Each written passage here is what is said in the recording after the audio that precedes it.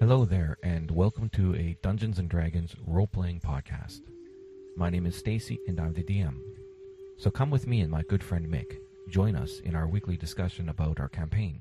That burns from a chimney. Listen to our successes and failures while trying to flex our role-playing muscle. The funny bits, the dumb bits, and the all-around good time that comes with this great activity. The cast is Elbrum, a male Asmar warlock with his pixie familiar Syl.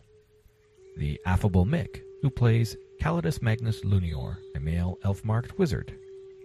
Saber, the binary gear-forged paladin, whose maker had a sense of humor when placing his soul gem. And the charming Oraki, hailing from the Kuru tribe of Dabu, a female Gnoll cleric following a vision.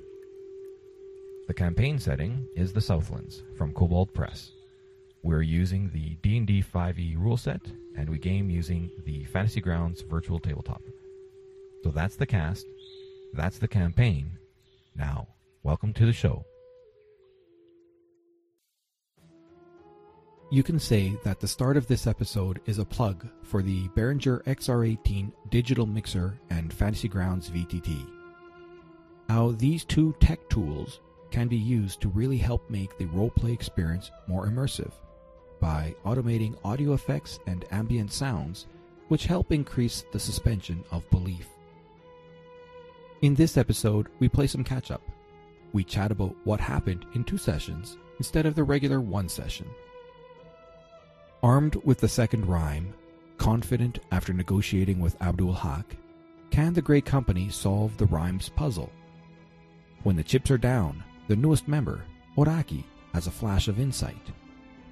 Saber and Oraki submerge into the River of Sand. The river's strong current and a touch of clumsiness threaten to pull them into oblivion. An entrance is found, shaped like a cat's eye. Here, the sand winds and moves on a cobbled floor where there is no wind. Enter a cylindrical room filled with mummified corpses and a lone pedestal. Elbrum detects strong magics about. But surely, this must be a trap. Saber tries to machine talk with the mummies. And Calidus lets fly with a witch bolt. What has the Grey Company found? Is it treasure? Could it be power? Maybe answers? Or death? Cutscene. The Grey Company finds themselves back in their tent in the refugee camp. Where's their slave Daryl? He's not returned. Uh-oh. Calidus's box has gone missing. Now, wipe off the dirt, have a shower, get dressed. The Pallid Court Ball is about to start. Go to a ball, donate some blood, schmooze. What could possibly go wrong? Is that the Vizier Panshar? And, oh my goodness, there's the Lady Alashra. Do you want to know more? Then sit back, stay tuned, and enjoy. Okay, once again, I'm here with Mick. It's a new week. He's fresh back off of his boat. We're also going to talk about some of the new things that we've done to try to make things more interesting. To that end, we'll get into the story in a minute, but first we wanted to talk about a digital mixer and what does a digital mixer do to make the session or the campaign more immersive. So last week was an intense bit of work on my end to get the digital mixer working so that you could have ambient music, you could have sound effects, and that's the ambient music and sound effects are to tie in with Fantasy Grounds. But then on top of that is when the DM is playing an NPC and the NPC is a goblin or something like this, and you want to just immediately change their voice. Of course, the GM can change their voice, but changing their pitch and really changing their pitch is a challenge. But using a mixer, walk in the park. Yep. That's what happened this last session. Yes, we brought together 2 things, ancient rock and roll and current technology. Yeah, ancient rock and roll tech brought it into Dungeons and Dragons through the virtual tabletop environment. And I don't know, what did you think, Mick? How did it work out there when all of a sudden when the little pixie started talking to Elbrum? Well, as someone who was around in the dark ages of rock and roll, where everything was analog and everything was challenging and difficult, this was, to say it exceeded expectations would be an understatement. This is a quantum leap, I think, in terms of being a DM. And we have not begun to explore the list of possible effects, because the effects that you currently have are only the effects that you would expect to get in the music industry. Yeah. They are not the effects that you would expect to get in theatre. Yeah, and what I understand too is with this digital mixer, there is a whole, I've seen it, I haven't looked into it in depth, but I've seen there's a whole bunch of plugins that a person can get to add a bunch of different effects. And I think that's the next step. Yeah, so now that it's set up, now that, we've tried it in a couple of sessions, it's going pretty good. Like I mean, I had fun the other day. I brought you guys into, so this is with regard to our session last week. A couple days ago, we ended up going into a room just off the ballroom. And so I had you guys in the ballroom.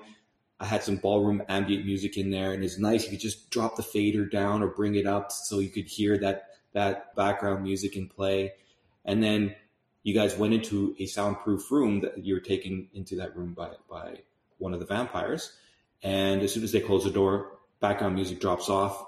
And when the NPC comes in, there's a room reverb sound effect that you can put on it. So all of a sudden when I'm talking, I'm using a female's voice. Now, that's just me making a female's voice sound, but the reverb, the digital mixer adds that in. So all of a sudden it sounds like you're in a small room. Yep. And your voice is bouncing off the walls. So that's fun. I mean, I think that adds more to it, and that you can do it like that quick is really, really important. Yeah, the pitch changes that are available just make a massive difference. And when we think of some of the voices, Daryl, our wonderful little slave that we got, yep. Although he's disappeared, his voice, I'm pretty sure when it comes back, is going to be one of those unique voices. So like the voice of someone who's been sucking on helium for all of their life. Yeah. Yeah. Well, and the neat thing is too, is with this mixer is that it gives you 4 sound effects channels that you can do, where you can basically turn off, mute the input, the regular talking input voice, and then you unmute the FX that will add, a high pitched sound. So it sounds like Daryl the Kobold. But what you can also do is you aren't really actually limited. You have 18 channels to work with. And so those 4 are dedicated outside of those 18 for sound effects. But what you can do is you can take some of those 18 channels and tie them to other sound effects as well. So you can actually have more than just those 4 to add on. And so, I mean, eventually you're going to get there. It's still a huge learning process. For each channel that you've got, you can allocate 4 sound effects to it, which means that you can then set up a channel for each particular character, each NPC. So you've got 18 NPCs. It's just in a case of turning the channel on or off, and all of a sudden you've got the voice. So channel 1 becomes the DM, and channel 2 becomes Daryl, and channel 3 becomes the vampire. But the thing is too is what I recognize is, and I was sitting there thinking about this, was that creating a channel for every NPC's voice, not really going to do that. What I think is, if you're talking with a goblin, goblins will tend to have a higher pitch voice. So for me, I modulate my voice, but I'll add the FX pitch to change it so it sounds. So at least then, even within that pitch range, my voice will still sound different if I'm talking as a goblin female or a goblin male, or even if I'm trying to make it as a husky goblin male. So to that end, then you have the option of doing multiple channels for multiple voice types. Yeah. I mean, the options are fairly limitless. And from what we've seen just today, the interface between an Android tablet and a PC, a lot of this comes down to what is the interface going to be. The PC option gives you a much easier visual picture and a much faster way of changing than a tablet does. Well, and that's, to me, just experimenting with what the Android and the PC is, it's very clear to me that an Android is something that you would be using when you're out on site, you're live, and you just need to tweak something real quick. But and that's what it was designed for. It was designed for going out and setting up an event. For an event. And the PC sort of gives you this whole raft of stuff that you can do in-house.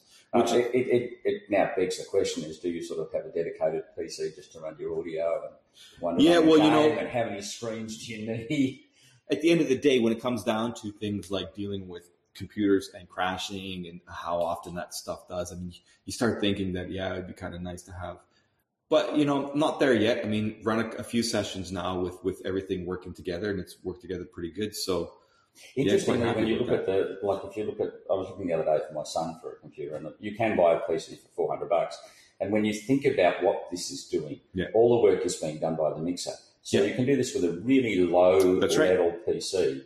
So to set this up, a digital mixer, and I must say the digital mixers, they are expensive, but you can then have a cheap PC, a dedicated 18-inch screen would be heaps more than you need. Yep. And then you can run the gain on your main.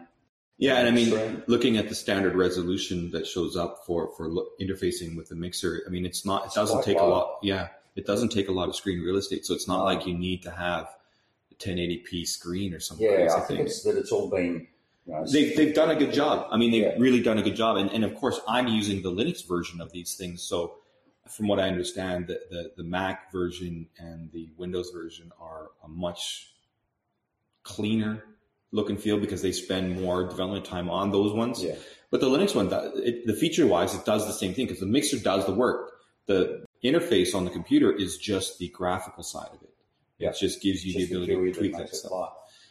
So I think that it was really fun being able to have a sound effect. So if you come into devils or demons or these type will tend to have that really husky, deep voice.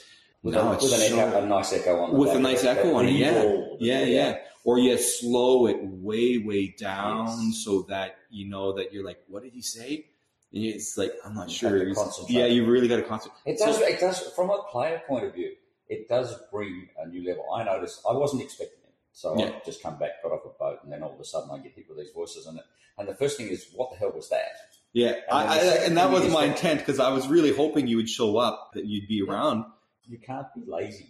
You can't just sit back there. You have to pay attention because when you get thrown this new voice, it's, hang on a minute, there's another voice and another voice. So you get used to the people that you're playing with. You're playing with a group of 4 people and a DM. You only have to recognise, 3 players and a DM, and that's fine. I can sit there and listen to that all day. Yeah. But when you throw this into the mix, then all of a sudden it becomes, hang on, he's got 5 NPCs, so I've now got to listen for 9 different voices. Yeah. Become accustomed to those. Yeah. And then... the nice thing, too, that I really like, now I know changing the voice, like just doing without any mixing at all, I do concentrate on what I'm trying to do to get my voice to work that way. And when I'm doing that, I mean, what ends up happening is I'm not a multitasker. Multitasking is really, really tough. And if I have to multitask, please make it as simple as possible. So what I find now is that, for example, when Sil was talking and responding to whatever Elbrum was saying, it wasn't difficult now because now it's just me really listening to Elbrum and it's like really thinking, well, how will Silhouette respond to that? Because once you've set up the voice, once you've pressed the button, once you press the 2 buttons that you need to press, that's the amount of multitasking that's involved. Yeah, it's just really quick. Okay, he's having a conversation with Sil now, so I'll switch to the high pitched sound. I focus on what he's trying to say, and then I really think, okay, she's playful, she's a pixie. She's running amok, I think, was part of what went wrong. Doing some pranking. Well, and that was the thing too, is like I didn't have opportunity in other sessions that, okay, you've had Silhouette with you guys now for a couple of sessions, and I didn't really have much opportunity for her to really be involved with you guys, mostly because you guys were in the bloody sanctuary battling it out. But this time... But not having to multitask, though, not having to concentrate on getting the pitch right and getting the voice right means that you can now... In the past, Silhouette conversations were Silhouette interactions were really short. Yeah. And that, again, from my point of view, is a function of the fact that you've got to think of what she's doing and keep your voice there at the same time. The interactions were much longer in the last game. Yep. And they also felt much freer. They just felt easygoing. They felt natural. Yeah. So Silhouette has now, the NPC by virtue of the technology now becomes an easier character to play, and then you can spend more time, or you're faster at figuring out what the response is going to be and what the reaction is going to be and how it's going to go. Well, and that's the good thing. Like, for example, I have really one voice that I do for females, because coming up with different female voices is a challenge. Like, the one time I tried doing a Southern Belle accent, and that was a challenge, but it takes a lot of concentration. Now I just use standard female thing, throw on the sound effects, and I don't need to think about it. Well, and if we now consider what you can get in terms of just the GPS in your car, what voice would you like? Oh, true. Given the add-ins that are available, and we haven't researched them yet, but if the add-ins are available that do that, then it really will become as simple as press a button and it will become a Southern Belle. What key would you like that voice in? Yeah. Please make that F sharp, please. One of the things we could do the blatant plug now and say thank you, Behringer, for the wonderful XR18. Oh, yes. That is the digital mixer, the Behringer XR18. But given that people are listening to this, we should point out that digital mixers aren't all the same. This particular digital mixer is a Behringer XR18, and it has the functionality to do to a USB, which means that you can record 18 channels to a piece of software. They call it a DAW, the software that allows you to do the digital mixing after in post. So that's at the bottom end of this, you will get the functionality to record only 2 channels. Yeah, and that was one of the key things that was one of our choices. In terms of everything else that it gives, it really is just how many channels do you get. Yeah. But the recording was a bit of functionality that specifically was being looked for. We were thinking specifically about having 5 microphones connected to this thing for 5 different players that are going to be involved, plus the DM. And then post-production stuff. And then potentially post-production. But looking at what's possible now, it's just like, wow, as long as you understand how to tie channels together and do the routing and use your USBs as inputs as well. So you got your microphone inputs, and you're bringing music from your computer through the USB as inputs and on separate channels. Yeah, then you just mix that stuff out and throw it. And whether you're going into Discord or putting it into some speakers or a PA system, it's just a whole new way of looking at what you can do. At the table, if you're doing this tabletop, it's real overkill for the tabletop, but it adds stuff there. For the virtual table, where you're online with people everywhere, I think I gave you a big surprise. It comes into its own. It was. I was absolutely floored. I had an expectation. I went away knowing that you had the box sitting on your table, and I had an expectation of coming back. And yes, you would have unwrapped the box and you would have had to play with it. I did not expect it to be in play, and certainly didn't expect that it would be anywhere near as impressive as it was. Yeah, it was a lot of fun. I so enjoyed it, and everybody that was playing was like gobsmacked about it. Where did this come from? How does that work? Because I did take a few people into private channels because there were certain situations where they needed to know something, and this makes taking someone into a private channel a little bit more fun now, because now it's not just me. Okay, you see this. Now I can really still stay in character in that private channel. Yeah, and yes, you don't need any of this stuff to have a private channel conversation in Discord, but it just facilitates it so much better. Like, so for example, previously, if I wanted to say, okay, this guy had a perception roll and he heard something and I didn't want the other people to do it, well, I used to have 2 Discord things running and dragging both Discords in and then tweaking a player to play something so that was a lot of stuff I needed to do. Now I've just got one Discord running now, and everything is like the mixer takes care of everything and it feeds it into that one recording on Discord. So I go in there and I take the guy to the other channel. I was like, okay, this is what you hear. And now I just play what he hears. He hears it and I don't have to do anything else. It makes it so much more easier. I don't have to tweak this, don't have to tweak that. It's just, I've already got my ambience at a minimum. The sound effects are at a higher. And we now look at this and say there's only one more improvement that can be made, and that is for Fantasy Ground to fix the lighting, to come up with their new version of the interface.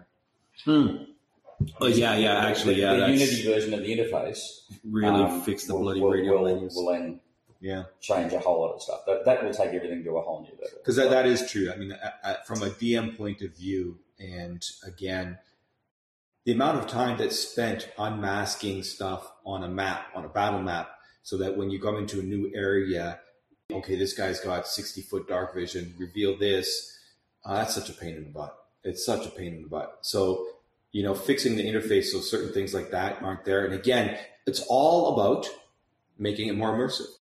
There's something about it. You can watch a movie and have amazing sound effects and all of these things happening around you, the 3D sound, visuals on this huge projector, to try to make it more immersive for you as a watcher so that you're trapped into it.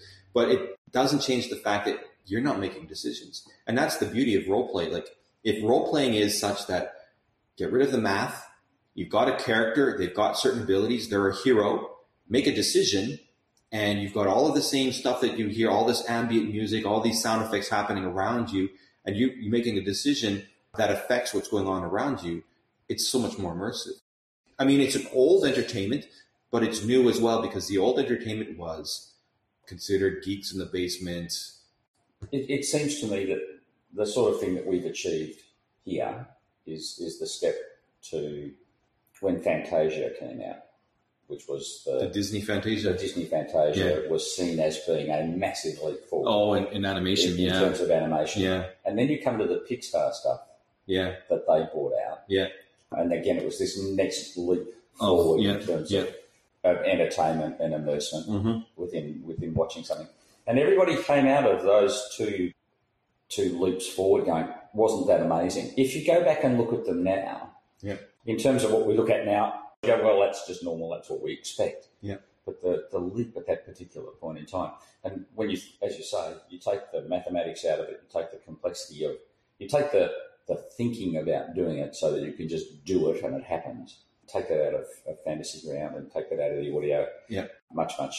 Yeah. It still doesn't change the fact that as a player who's playing a barbarian, you still do need to know that, okay, if I go into a rage, what does that allow for me to do?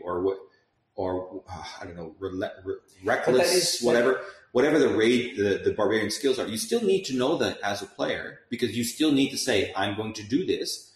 And when you do that, you trigger something in Fantasy Ground, and that affects your battle and what happens when you hit or get hit.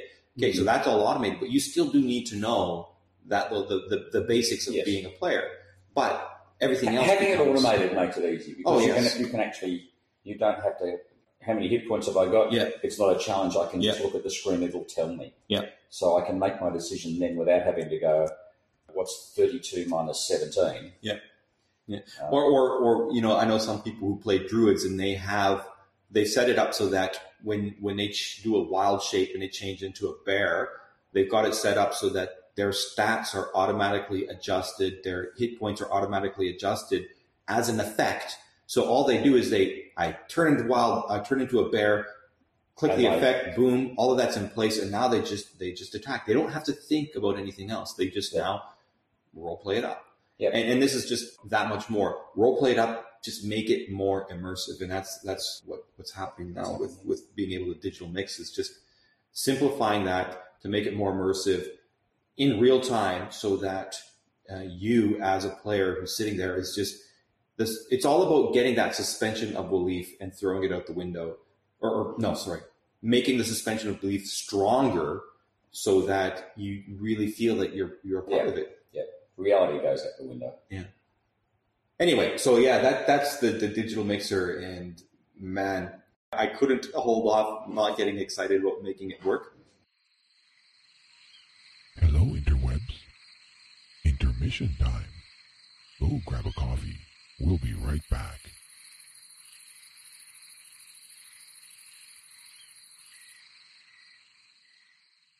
You missed a couple of sessions because certain things were going on, and this was your first session back after a couple of weeks of hiatus, which basically means our podcast has missed a couple of weeks.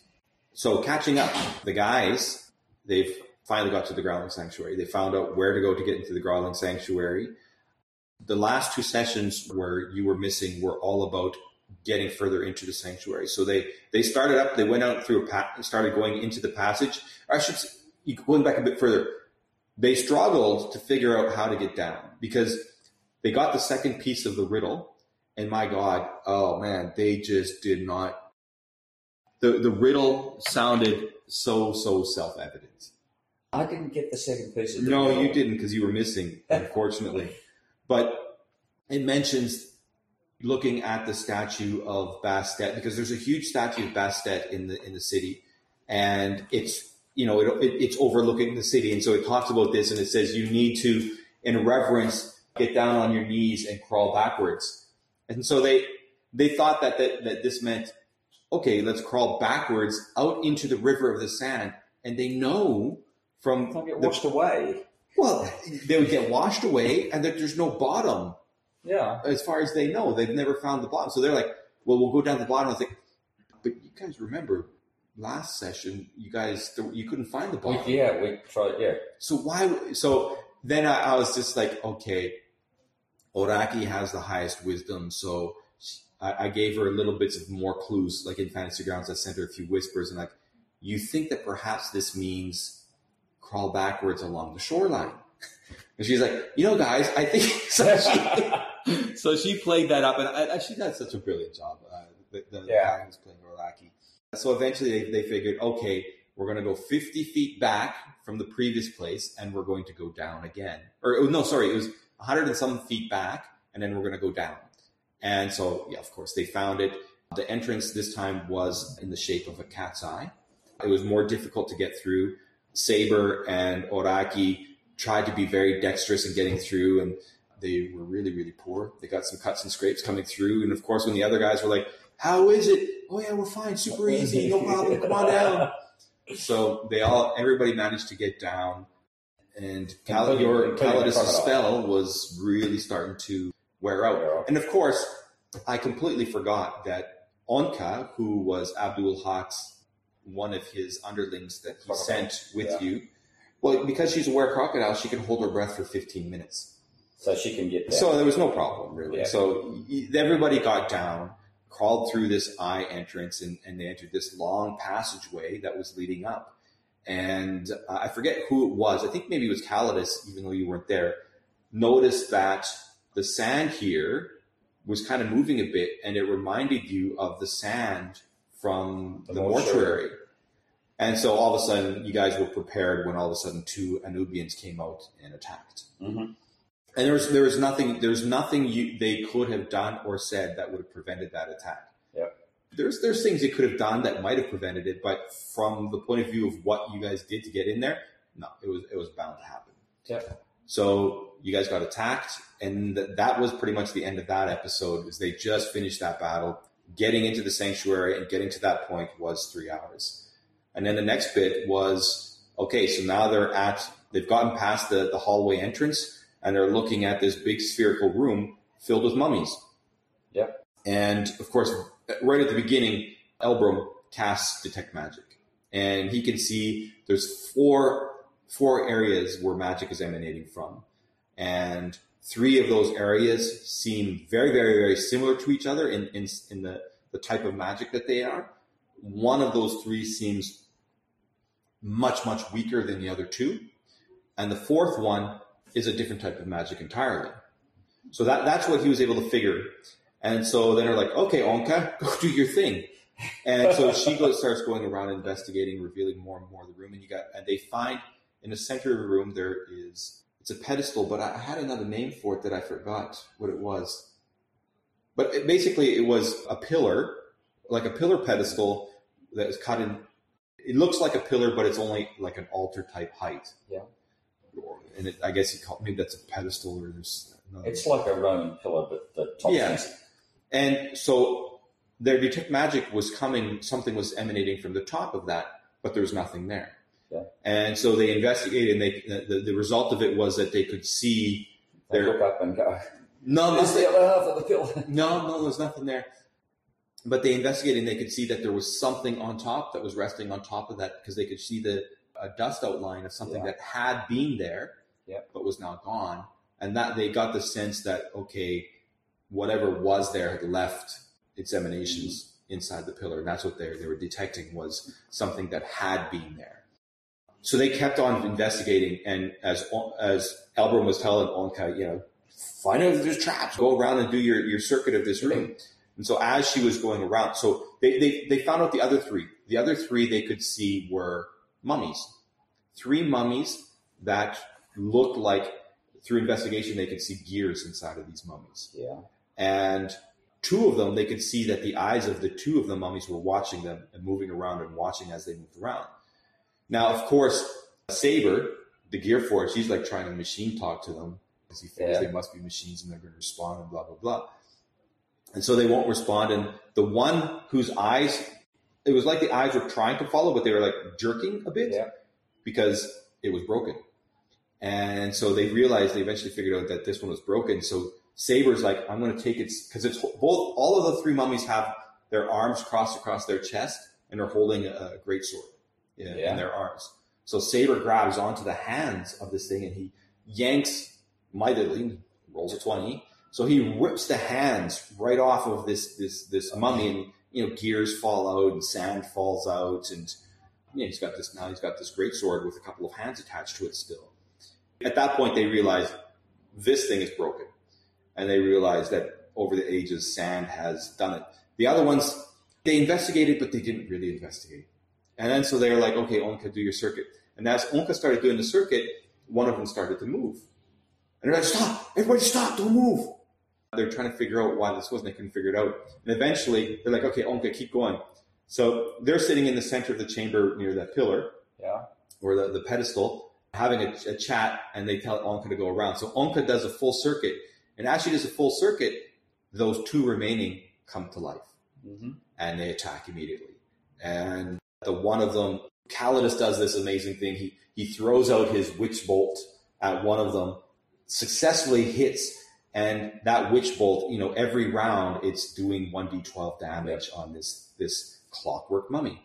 And without Calidus doing that, I think that was like a big tide turner between Calidus and Onka, because the witch bolt was really, really helping, because these mummies, they kept healing. Every round they would heal back 5 hit points. So you needed to have been doing more than 5 hit points of damage. And Elbrum was trying to do this one. He would hit once, and then he'd miss for 2 rounds, and then he'd be back up to full health.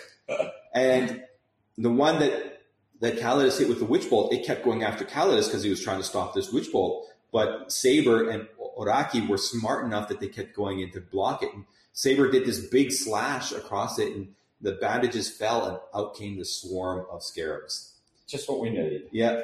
Elbrum was dealing with the other, or Onka was dealing with the other one, and it vomits out a swarm of scarabs on her. I assume that once they release the scarabs, they're dead. Or do you then get the scarabs and you get scarabs are totally alive, well. and they attack.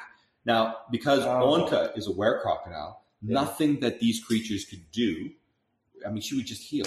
They would hit her, and then she just healed because she's the were-crocodile. So she was a big tide turner in this battle, big tide turner, because the creatures couldn't get her. Yep. And then eventually, though, Oraki got nailed. Calidus kept running around and just managing to evade getting hit. Which meant that 1d12 keeps on going. He kept on going, and eventually it killed the one clockwork. Was that 1d12 eventually killed that clockwork.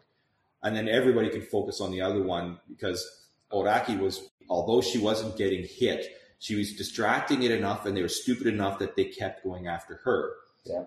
And of course, the scarabs were keeping Oraki and Saber busy, because they kept trying to wipe the scarabs off of them, because the scarabs would hurt them. Yep. And of course, they would try to smack, but whenever they smacked the scarabs, they only killed so many. And of course, they're using piercing weapons or slashing weapons, which are not very effective against the swarm.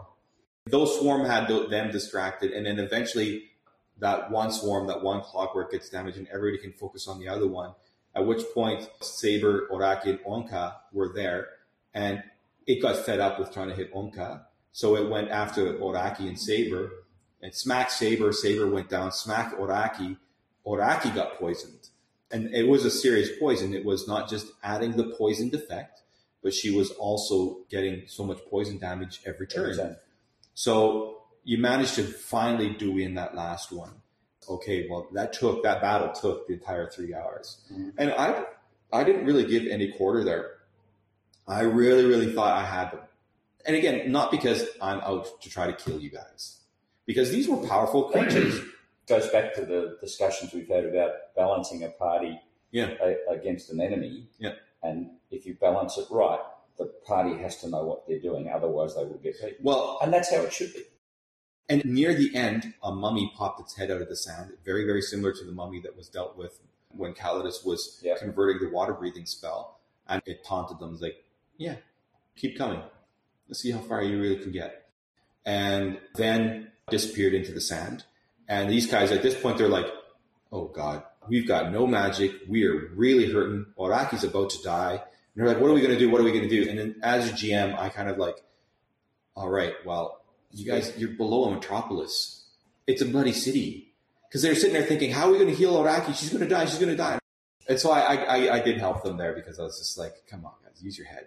So they exited the sanctuary as fast as possible. Through the same way they came. Yeah, through the same way they came, because they hadn't discovered anything else. They just came up a tunnel, entered a room. They found 2 exits to the room, but they hadn't been able to go any further. And those exits were basically holes in the floor, and the river of sand was just flowing by those holes. Right. So they didn't investigate. They didn't do anything inside that room. They just fled.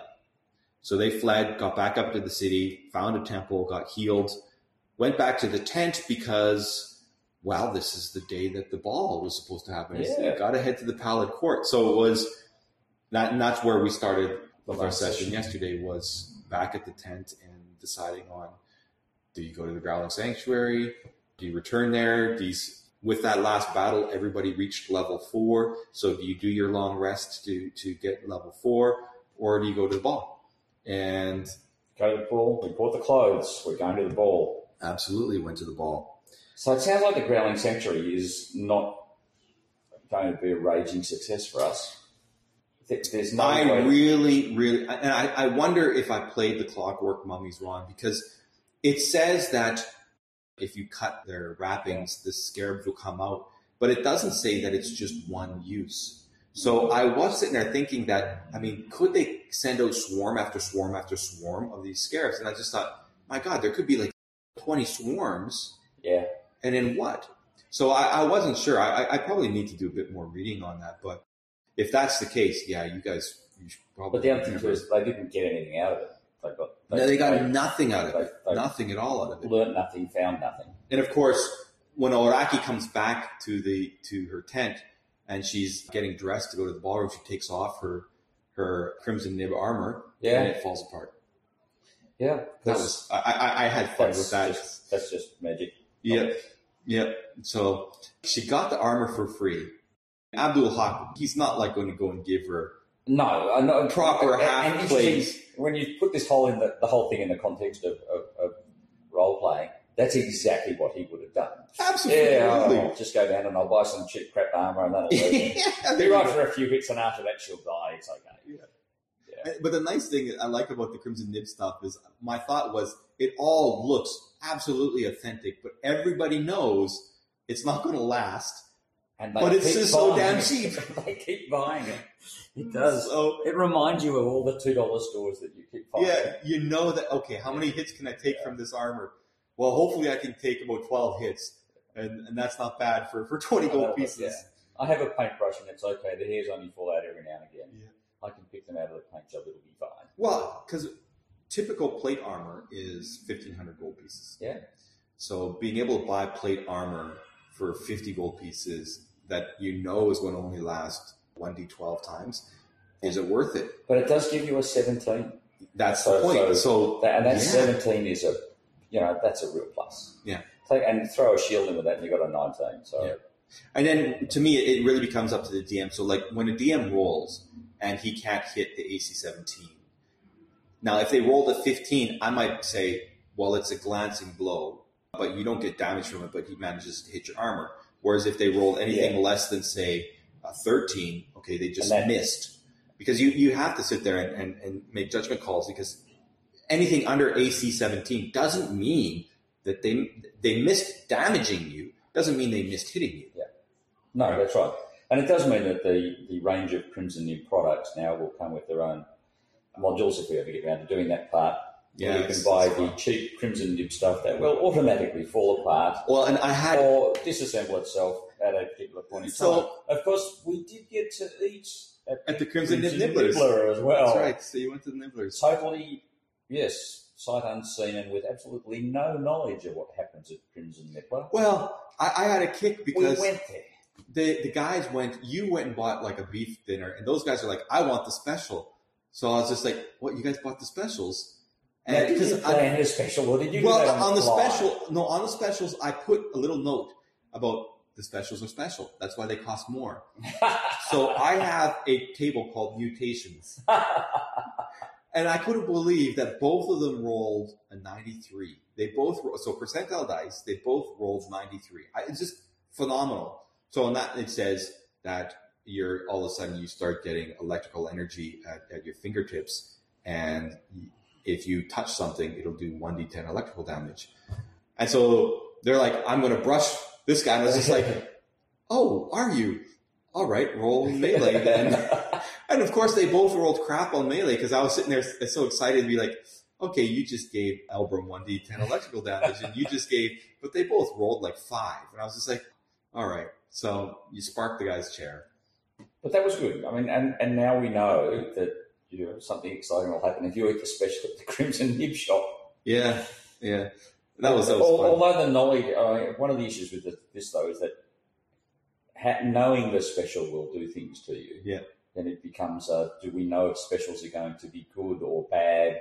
Good question. What is it that could you get out of it? And would we avoid taking specials because we know it could be bad? Or would we find out that, okay, 90% of the time you eat the special, you get a plus, and 10% of the time it's a lemon. And you take it. And then there's the other one of well, there's all the other stuff that you get there. Yeah. And is there if you eat the Crimson Nib, you never know what's going to happen. Because I should also put that, is it common knowledge that if you eat the special, there could be something good or bad that happens? But the caveat is that if you do buy the special, you get a discount at the weapons and armor, the Crimson Nib armor and Crimson Nib armor. Oh, so you've got the incentive. So given you get the incentive card. We stamp your card 5 times. You ate 5 specials, you get a discount off it. Yeah. So that means that not only can I get poisoned, I can now also buy a sword. For a gold incredibly cheap because I've got the discount card, but I do know the handle will fall off. And I now have gills. Yes. So you guys went to the Nibblers and then you headed to the ball, and you had received a letter prior to going there with the contracts that you guys had to bring with you about whether or not you were going to volunteer to give blood. So when you arrived, they sent you into the facility. You could hear the ballroom music playing in the background. And at that point, they asked you, are you going to donate? And you all decided to, so they sent you off. What the heck? Did you actually give them a contract? Was this another one of your... No, I wanted to, but I just never... I was really thinking about writing up a contract, but I just didn't have time. Oh, no, that's okay, because I thought you might have given the contract to them in the last session. I don't know what your contracts are like. Yeah. Your contracts are typically... Yes, the standard contract, if you ever do one of these, is that it should be at least 5 pages long, and everything is boring for the first 4 pages. And that way, no one ever reads the 5th page. Yeah. And this particular DM writes 5th pages that you don't want to know about. Yeah, that was funny with the last group. The last group didn't read the 5th page. Yeah, the last group, there was the contract with the GFA and what that meant about the goods that you guys reclaimed, and you guys didn't read that bit. And the other was Jenny had a contract with the was it with the High Priestess Nefrini? I think as an employee, Jenny read the contract thinking that she could buy whatever she wanted and it would be paid for by the Temple of Bastet. And I was just like, no. You can, but you need to collect a receipt, and you have to submit the receipt. And if they deem it a valid expense, they will reimburse you. Yeah. And he's like. It was just so funny. I mean, Jenny just didn't read that. Or I know she did read it, but she didn't understand any of the language I put into it. And I tried to keep it simple. I didn't want to make it very lawyerish. It wasn't horrendously bad. It wasn't horrendously bad. And it was like... And it was fairly blatant. 5 bullet points, really. Yeah, it was fairly blatant that there was going to be a catch in there somewhere. Yeah. Yeah, like all standard contracts. It must have come from the Crimson Nib lawyer for that. Yeah. Yeah. Flog it and run. Oh yeah, Crimson Grab Nib it, Lawyers. right. Create Crimson a franchise of Crimson Nib Lawyers. Oh god. And then you can have the Crimson Nib accountants too. Oh yeah. yeah. We But got still, money. it was. Anyway, so blood contract. You guys went there. You each decided to donate something. The contract was fairly simple. It was just that if you're going to donate, you can donate so much per month, and you must meet what you have signed to donate. And so at this particular point before the ball, they have everything set up. So the contracts are such that, to me, in my point of view, from this world's perspective, is that anybody can go to the Pallid Court and sign to voluntarily give up blood at any single point in time and get paid. Yeah. But they have to provide what they have volunteered to provide. If they don't, there could be consequences, and that the consequences But it is a one-off. are. It is a one-off, and I mean that was the thing. About Yeah, it. the consequences are unknown. So I know what the consequences are, but players don't, and it's not common knowledge what the consequences I'm are. not quite sure how the player can miss out on that because, like, you go off to donate blood, and if you say you're going to give 100 mil, you give 100 mil. Unless you've got no blood in you, in which case you're probably not going to. The way I was thinking about this is that if you filled out a contract and said, okay, I'll come back here on such and such a date to give me the donation. Just give me this, and I'm signing a contract saying I just can't do it right now. Yeah. Because maybe I'm sick or So you something, get but I paid will. in advance. Yeah, you want to get paid in advance, and you're promising to come back. That's what I was thinking about. Yeah. So you got into the ballroom. As soon as you got in there, Calidus is out schmoozing. He's out there looking for someone who will let him know what's going on, and he finds a nice young lady Named Wen. named Wen. Yeah. And I tell you, from the Pallid Court's point of view, I knew there's three main characters that I knew of. Lady Elashra, who is the head of the Pallid Court, and then she's got two cohorts, Ahit and Fatma. So I know their motivations, and that's it. In my mind, I had, okay, Ahit and Fatma would be there. Lady Elashra wouldn't. Anybody else you guys talk to, I had my random NPC generator, which would come up with a name, a race, and just a few little bits about them. So Calidus wants to schmooze, roll random generator. All right, hello, Wen, the female human. How you And doing? then we just played it out. So that was all ad lib. And I felt quite confident in doing that because I have to admit, like, when you get used to using the Fantasy Ground interface or using stuff like this so that it's no longer a concern, like the digital mixer, so it's not something that's in your head so you just know it's just click here type thing, you can really, really focus. And so I thought I was really focused on, okay, how is Wen going to respond to this stuff? And Wen's responses were good, and it went how we expected it. Yeah. So Yeah. She'd been here a lot. Yeah. Interestingly, the Pallid Court must be running out of money or must be tight because they're not paying as much as they used to. Yeah. So that means something. And so that means something. Yeah. I'm still at a loss to figure out how the Pallid Court makes money, given they drink everything that they buy. And Something to learn. and there are, and none of the important people ever go there. So, and that was the fun part too, was that with your conversation with Wen, she'd been there for a year and she'd always been wanting to see Lady Elashra. And she's not once seen Lady Elashra. And then all of a sudden, the whole me throwing in the Vizier, I hadn't planned that. Not at all. I knew who the Vizier was in terms of within the city. And I was just like, okay, so Wen has been looking for a year to be this. Wouldn't it be nice if Wen's seen Wen? So I lived through the Vizier in there. And then what's the Vizier doing there? And then, of course, okay, well, We the have no Vizier's idea there. what he's doing. He comes, he stands, he looks, he leaves. Yeah. So, of course, I know who the Vizier is and I know what his motivations are. So throwing that in, it just, at that moment, it started building up a new plot line that I could follow. And so I've got another plot arc that's a possibility. And that's why all of a sudden Lady Elashra showed up. And when you think, we've been talking to this lady, to Wen, and no one's been there. She's been there for a year, and they've never seen anyone important. Yeah. And then all of a sudden, there are two important people show up. Yeah. And you go, something's definitely wrong. Yeah. You know, or, well, not necessarily wrong, but something's happening. Yeah. Because two people who have never been here before or who don't get seen show up. But they didn't address the crowd, which I thought was a bit disappointing. We were like, oh, okay, we've arrived here. The first time through, the Vizier will get up there and he's standing on the balcony. He'll address the crowd. Nope.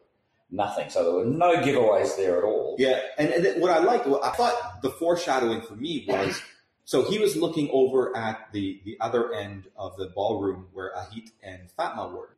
And then when you guys looked back, Ahit was gone. Yeah.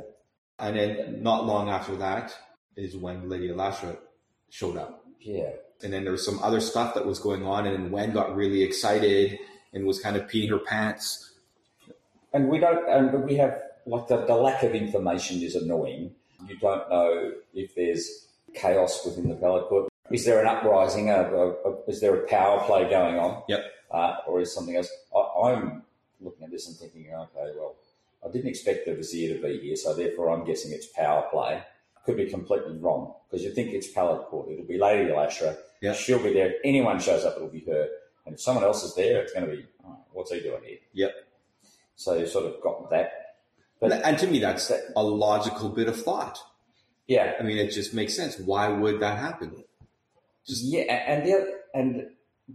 But the thing that intrigues me is that she never shows up. That's right. And I would have thought that if you were doing this, if this was your event, that you would show up. If not every time, you would show up at least once a month or something. You know, it's a regular event that occurs once a week. It's just unusual. Once a week. It's a once a week affair. Every Friday they have the ball where they invite all kinds of new people to the town to come. And it's almost as though it's not so much an event as it's a blood donation thing. Yeah, they come, give blood, leave. It's a very logical thought. You could park the blood donor caravan out the front, suck the blood out, off we go. So the idea that they call it a ball. My thinking about that is when you say ball to a bunch of new people, I mean, what are their thoughts? Yeah, if you've never been there before, you think, oh, that'll be nice. Well, you guys all wanted to go to the ball. We were all excited and we went out and bought the new clothes. That's right. And now we've seen that and going, okay, well, that was a waste of time. But all of a sudden, when you guys see that, you guys wanted to do something. You're like, oh, there's the Vizier, and they showed up, and there was chimes in the background, and this means something, and so you guys are all in action mode, going to find out.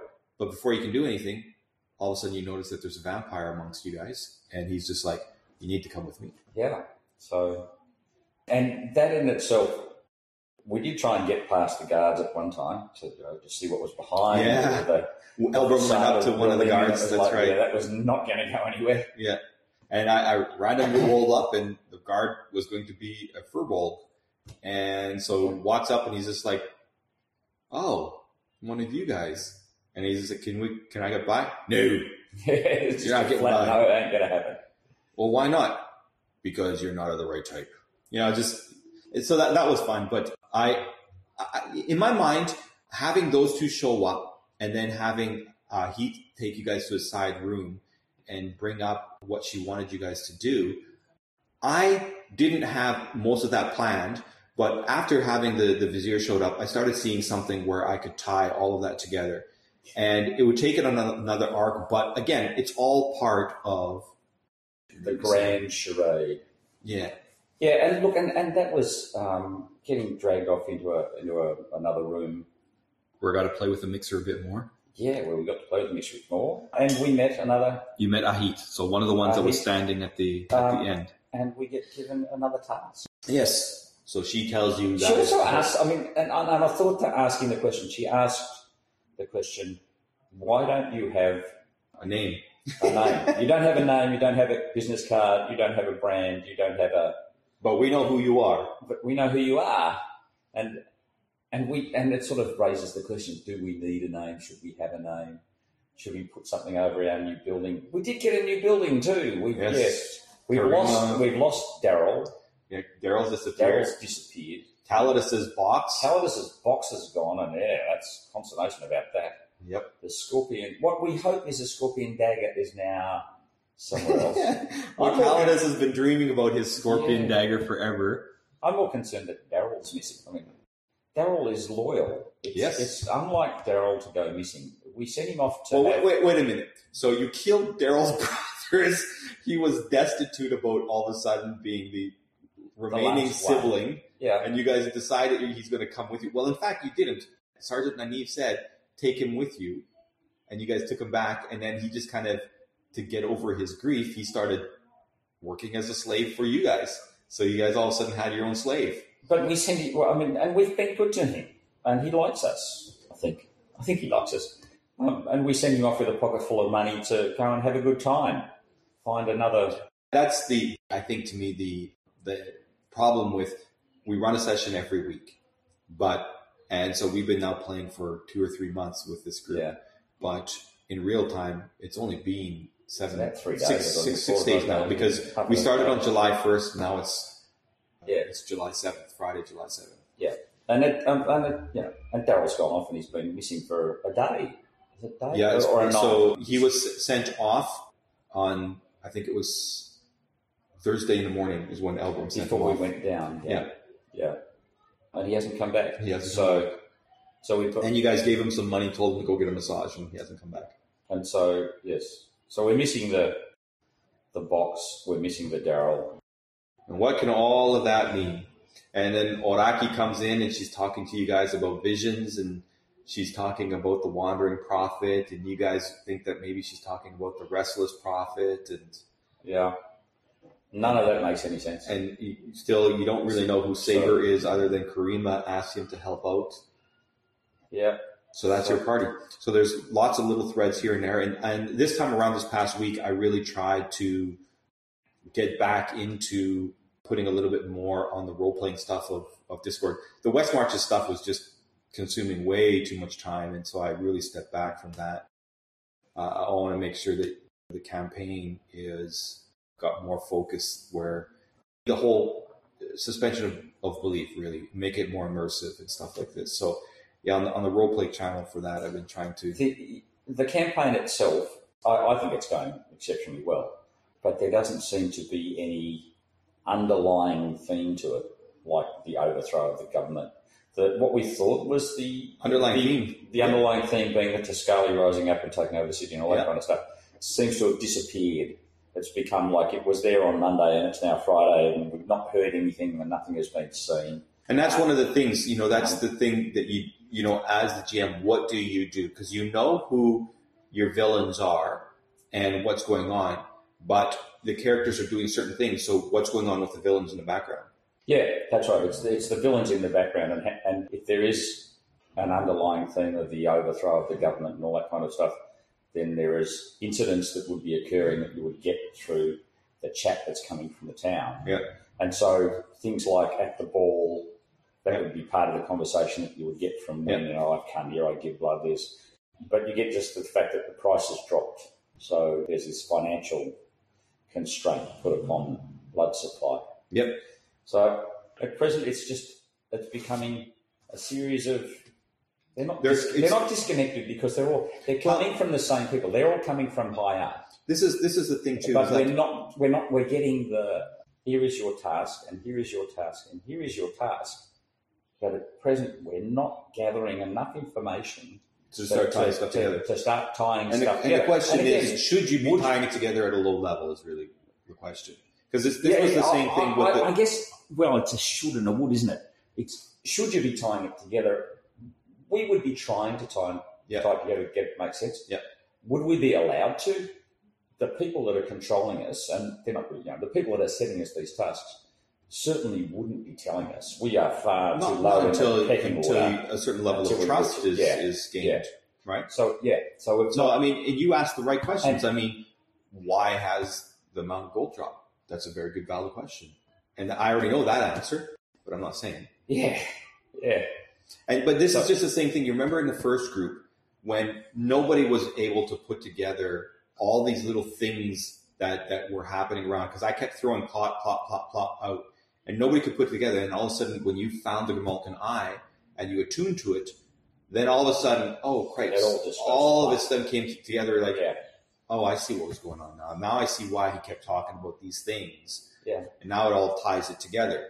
So to me, that's the same thing. It's like at certain points, you're going to discover certain things, and then to be like, oh, fuck yeah, okay, that makes a lot of sense. And we're probably, in all of the things that we're doing, losing the things that what you just said there sort of triggers in the, hang on a minute, there was the Grimalkin Eye and there was the statue that goes with it. Yeah.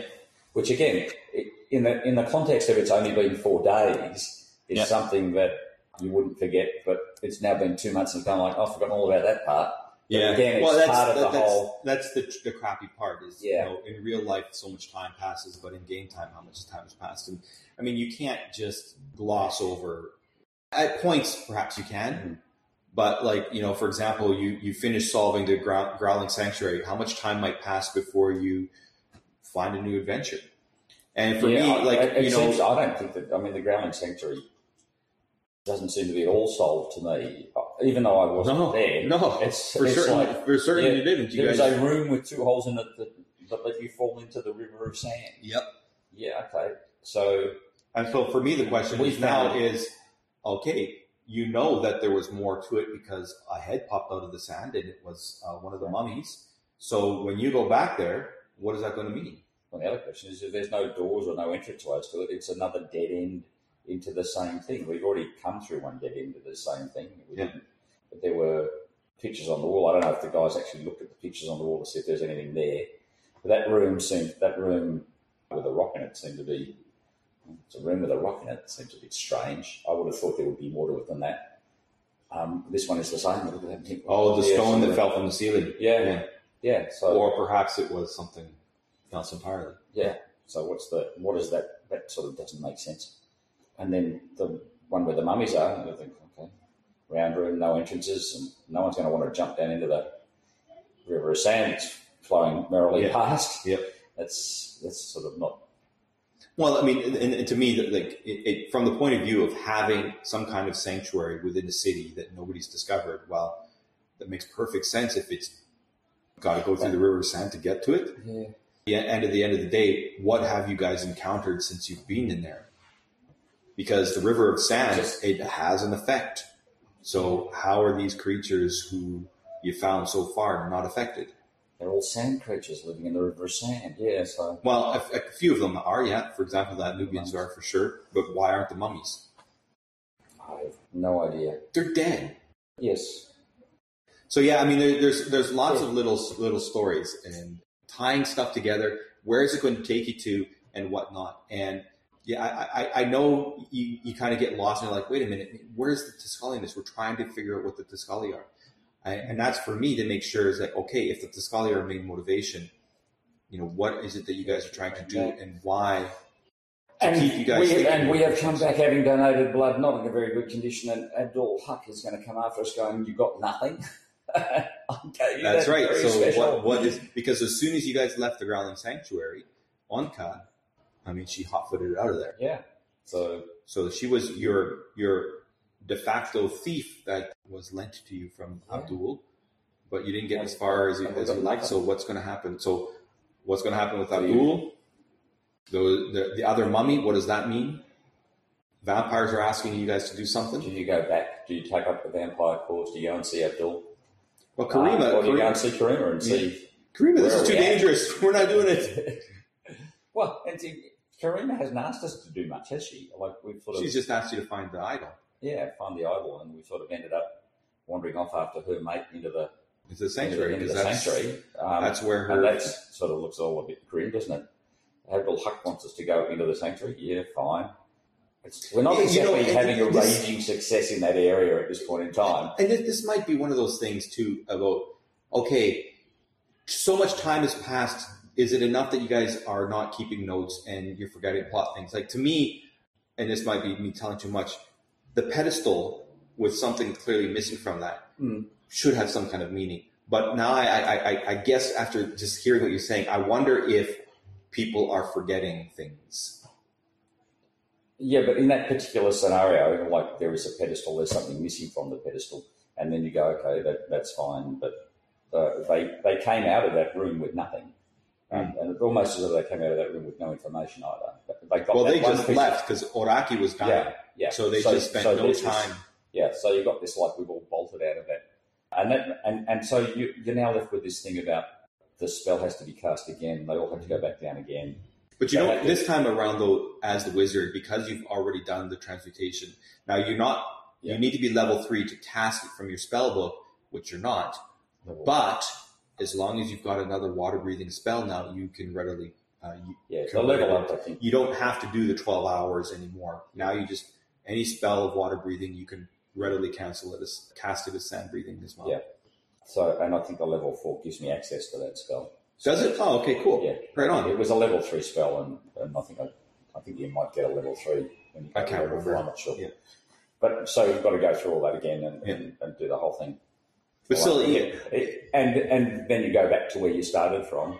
But of course, the issue now becomes that, like, we don't have any friends from Abdul this time round, nor do we have the crappy armor. what will that be? What is the And so do you go and talk to Abdul and say, I mean, my reaction would be to go and say to Abdul, okay, well, that's a bit of a lemon. Yeah. I know that's what you wanted. We need to come to an arrangement where we're not going to die because you're going to set wear crocodiles on us. And again, when you look at the negotiation that took place the last time around, we are in a strong bargaining point in terms of the probability of death is fairly high if we go back. So if we go back, we die, or you kill us. Yeah. So our position is that we're going to die or we're going to die. Yeah. So really, it's hello Abdul, here we are. You can kill us now, kill us later. It doesn't really matter. Pretty much we're dead anyway. Or you can give us the army that we need, so we can go off and do it. Yeah.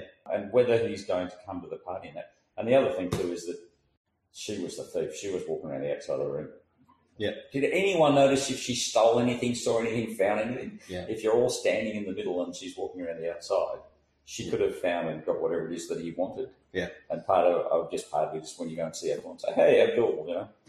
And that's how's it going? He says, it's really good. Thank you, guys. You can leave. Well, you're going to go, okay, clearly he got what he wanted and we have no idea what that was. Well, and this is one of those things where at the end of the day, like, I know when you miss, you're like, oh God, because that's the thing is, do the other people, have they been paying attention enough? Like Oraki can't because she is new to the party, really. Mm-hmm. So what you and Elbrum know, she doesn't know. So when you're gone, is Elbrum remembering everything? Elbrum's pretty good. I mean, he's definitely a really good role player. But clearly, when one person is missing from the picture, then some of the questions that need to get asked, they get forgotten. But yeah, those are all excellent questions. And I remember sitting there thinking, does Onka go with you guys back to the tent? I was like, there's no way she would. Everybody, and that seems to be, and that's reasonable, isn't it?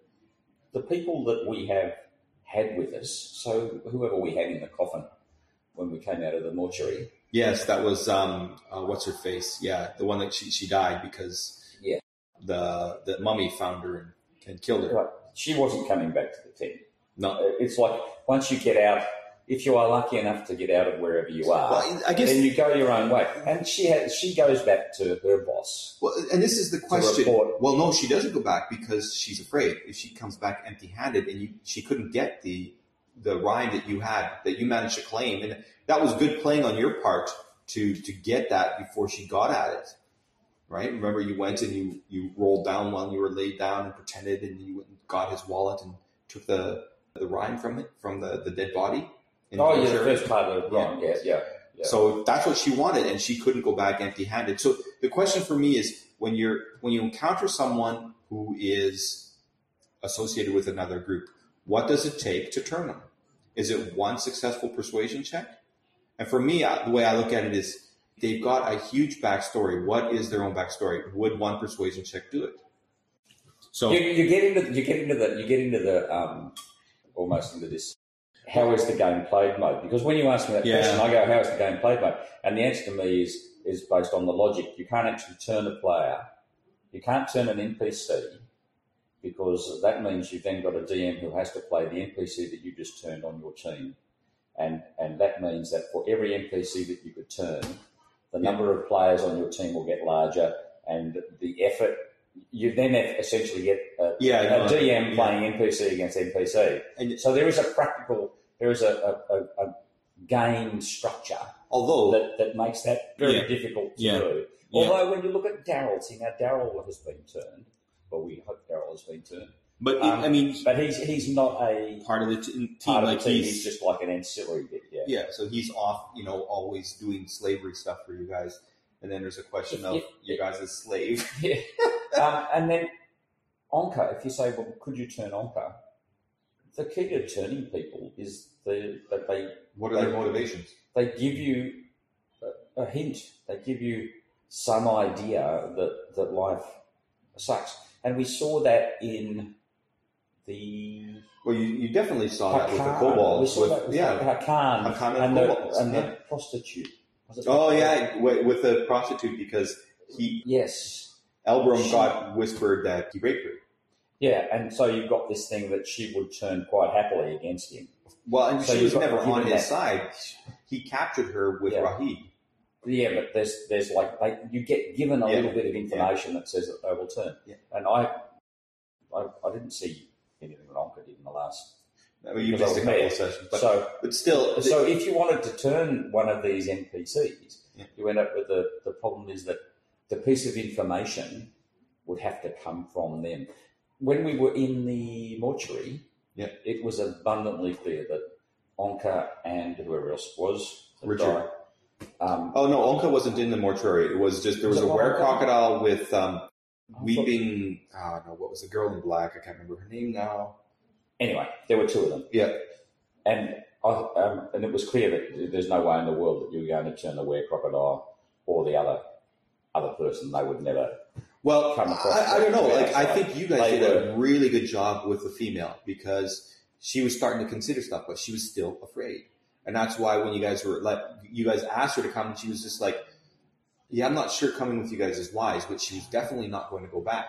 But what ended up happening to her is the bloody mummy caught her out because she was wearing that stupid calling cat thing. And so the turning people is it's a nice to have but a difficult to implement. It is, and to me, like I thought about the question of if you guys do a successful persuasion, should that person turn? And I was thinking, yes, but don't make it super easy. But at the same time, it's like it's a game.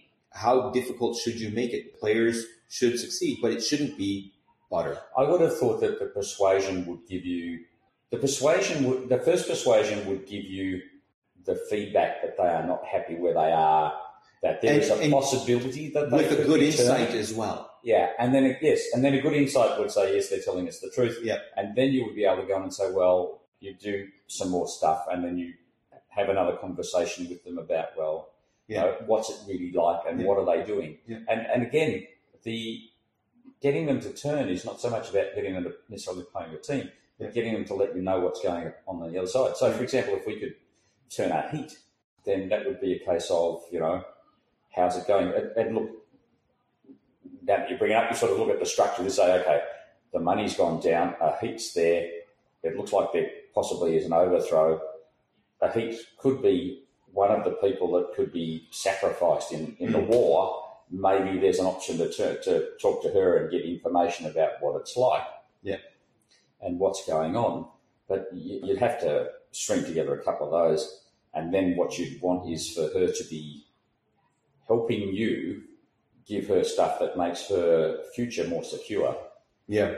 And I think that they're probably looking for a more secure future, not necessarily working for you.